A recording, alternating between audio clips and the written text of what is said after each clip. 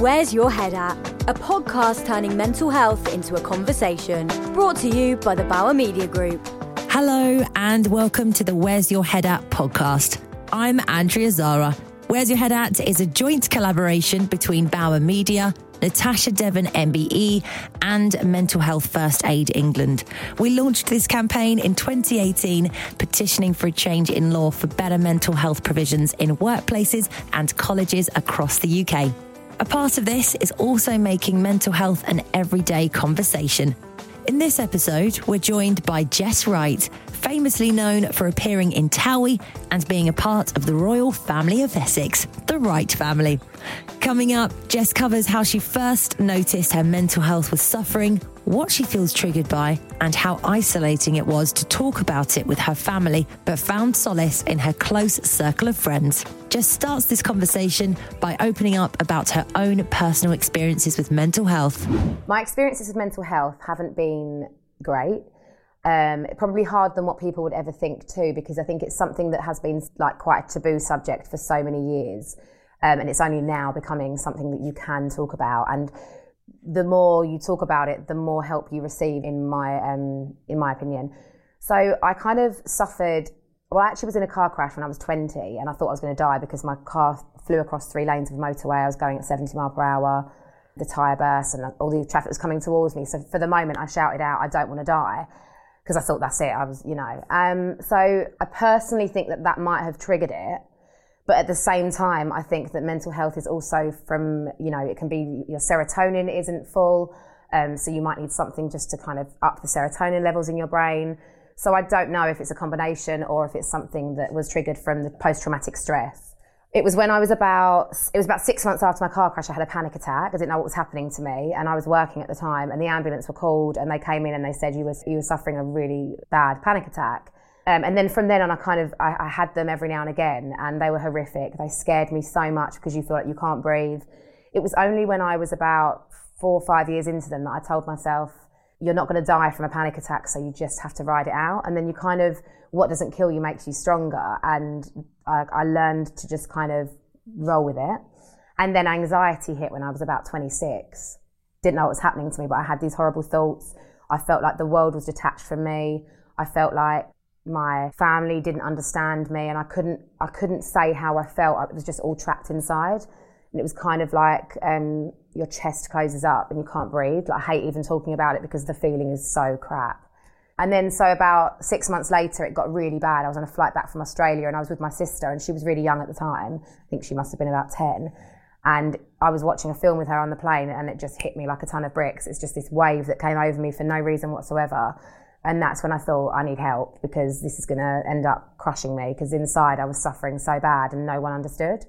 So I went to my doctor and I said, what are these feelings? And he said to me, you're suffering with anxiety. There are lots of ways you can rectify this, whether it's through medication or through self-help books. So I tried kind of everything. You kind of touched on it already, but why do you think we are more open about mental health, I think, now than we've ever been? I think there's still a long way we can go. But why do you think it is so important to be so open about it and declare it to your fans or to just the people around you if you aren't in the public eye? I would say through the remedies I tried, I learned to control it better. I learned to understand it more. And I think when you learn to understand it and accept it, that helps you, because otherwise you're in the dark. You don't know what's going on in your head. You don't know if you're a bit strange. Are you really like abnormal that you feel this way? Does no one else feel like it? Are you weird? Are people going to start talking about you? Am I not going to get jobs because of it? So for me, the fact that mental health is something that is really, spoken about more freely now, it means so much to me, because I'm not the only one. And also I hope that I can help others as well by being like, my life looks perfect. It doesn't matter if you're the richest person in the world, if you're the happiest person in the world, if you're the prettiest, but whatever it might be, if you suffer, you suffer. And there is nothing you can do about it. Well, there are things you can do about it, but it's not like it's triggered from a good life or a bad life. You either suffer or you don't. Yeah, mental health affects everyone. Yeah. It doesn't discriminate in that way. Is there anything that really positively affects your mental health? Having close friends and family around you and talking about it.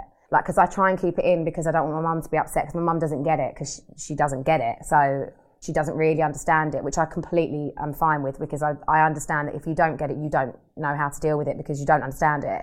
But I will talk about it to my friends who can help me, Go and do something that makes you feel warm inside, like watch a film that you love and you associate with good times, or pick up a self-help book and just start reading it. Like the words that they say in it reassures you that other people are suffering because that's why they wrote the book, and that kind of helps. And also just know that it will subside. So just ride it out. It won't kill you. Don't let it kill you. And obviously, if you're feeling like if you're having anxiety or kind of depressive states, obviously that it's not triggered by one thing, like you've said, it kind of affects everyone. But is there anything that you find if you are feeling that way that does then negatively affect how you feel? Like, is there anything that you would do when you're feeling low or feeling anxious that would add to that? To make it worse? Yeah. Drinking alcohol for like consecutive days at a time. You know, if you go on a holiday with your friends and you're drinking most days and nights, I generally come back and I might feel quite low and I think, you know, this is not good. And then maybe like the following day I'll make sure I'm like gym, you know, healthy vitamins and things like that, just try and get back on track. Also, I would say if there's a situation that you're in that kind of makes you feel scared or vulnerable, that can sometimes trigger it. I don't like the subject of suicide like really haunts me. I don't know what it is. It's just harrowing, and I think everyone obviously feels the same.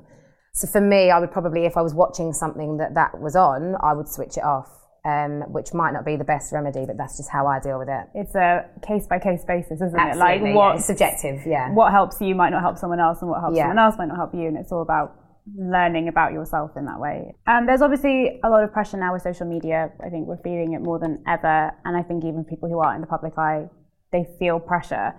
There's obviously a much bigger lens on you, seeing as you are in the public eye. Have you ever found that social media has negatively affected your mental health?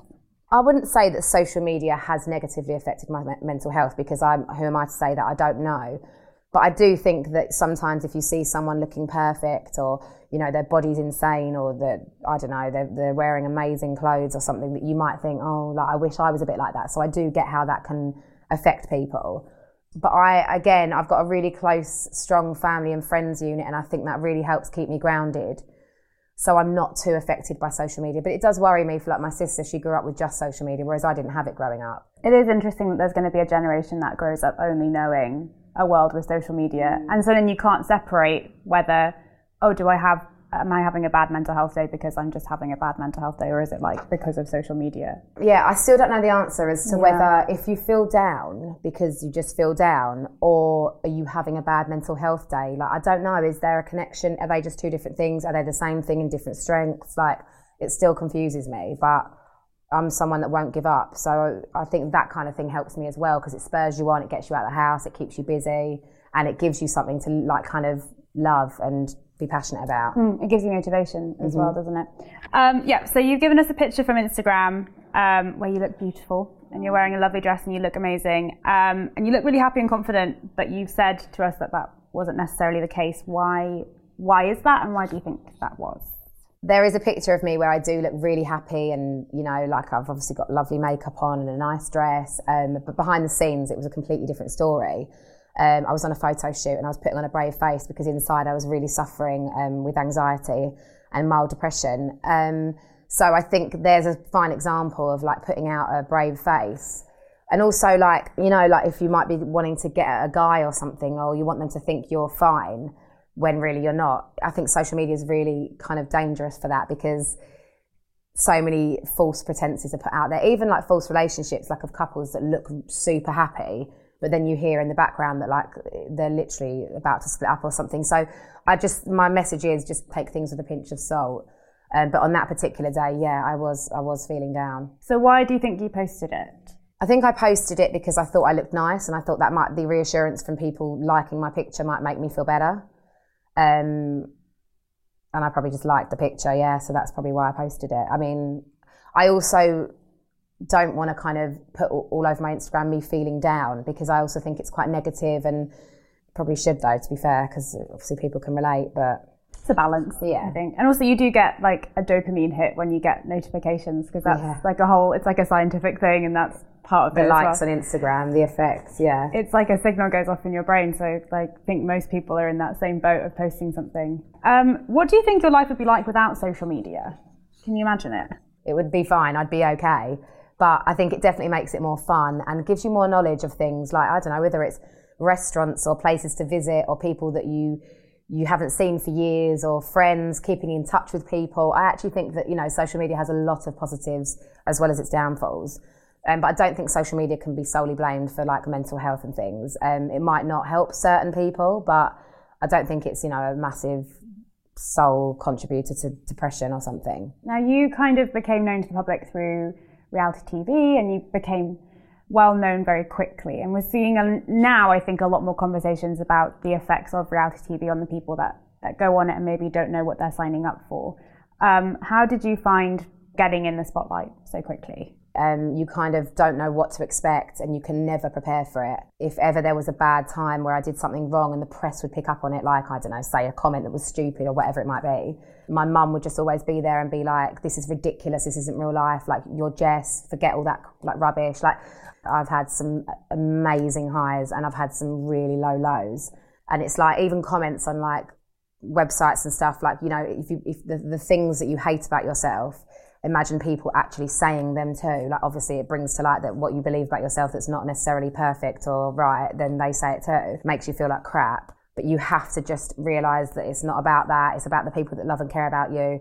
What would be one piece of advice that you would give someone dealing with sudden fame? Things have changed in terms of people becoming really famous like overnight now. And yeah, I just think that you need to be careful and just prepare for the worst. You need to do it for some fun and the bonuses off the back of it. If you get them, then great, but don't do it believing that you're going to be this changed, famous person with loads of money and all the dreams you've ever wished for, because that isn't the case. You need to be mentally strong. You need to make sure that you're not going to be affected by trolling. You need to make sure that you have a thick skin and you know what you're dealing with before going into it. And if you think that you're not strong enough and you don't know if you can deal with it, then perhaps rethink it, because that is ultimately what you're going to be getting into. What do you think reality TV shows could do, or is there more that they could do to help people who are coming up through reality TV? I can't speak for all reality TV shows. I was on one and they offered a lot of support, so I was very fortunate in that sense. So I just think the same in reality television. Your personal life is put out there for the world to see, and ultimately they're making television, so it can be tumultuous, it can be drama filled. That's television, and that's why we love it. So just be aware of that. And I think, like reality TV shows should offer help behind the scenes for anyone that might suffer during or after the show. We're seeing a lot more cases of people really openly struggling with their mental health, and then there's been more conversations about what social media platforms can do to combat it or to help. What do you think social media companies or TV networks could do to help people ease into that? I think that there could be so much more information delivered via television and social media. Just even like kind of checklists of, if you're feeling low, do these things. If you feel like this, you might have this. So go and seek help from a doctor or from a book.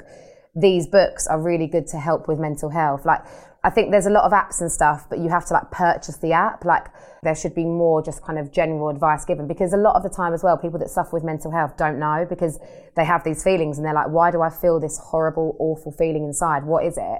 So I think the knowledge like that we're putting out there, we need to spread more, so that if you are suffering, you can realise it and then seek help. If they're feeling low, they can see it coming at them, whether they wanted to see it or not, in a way. And at the same time, don't just diagnose yourself with mental health because you're having a bad day. Like, sometimes it just could be, hormones or something like that. Yeah, I already know that feeling.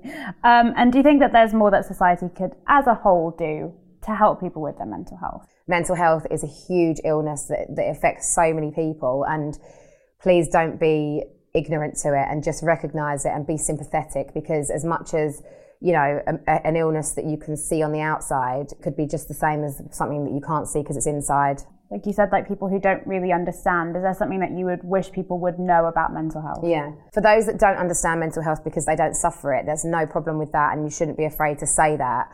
Please keep asking them if they're okay. Is there anything they can do to help? And just know that it's not affected by daily occurrences. It's normally something that just comes on you when you're not expecting it.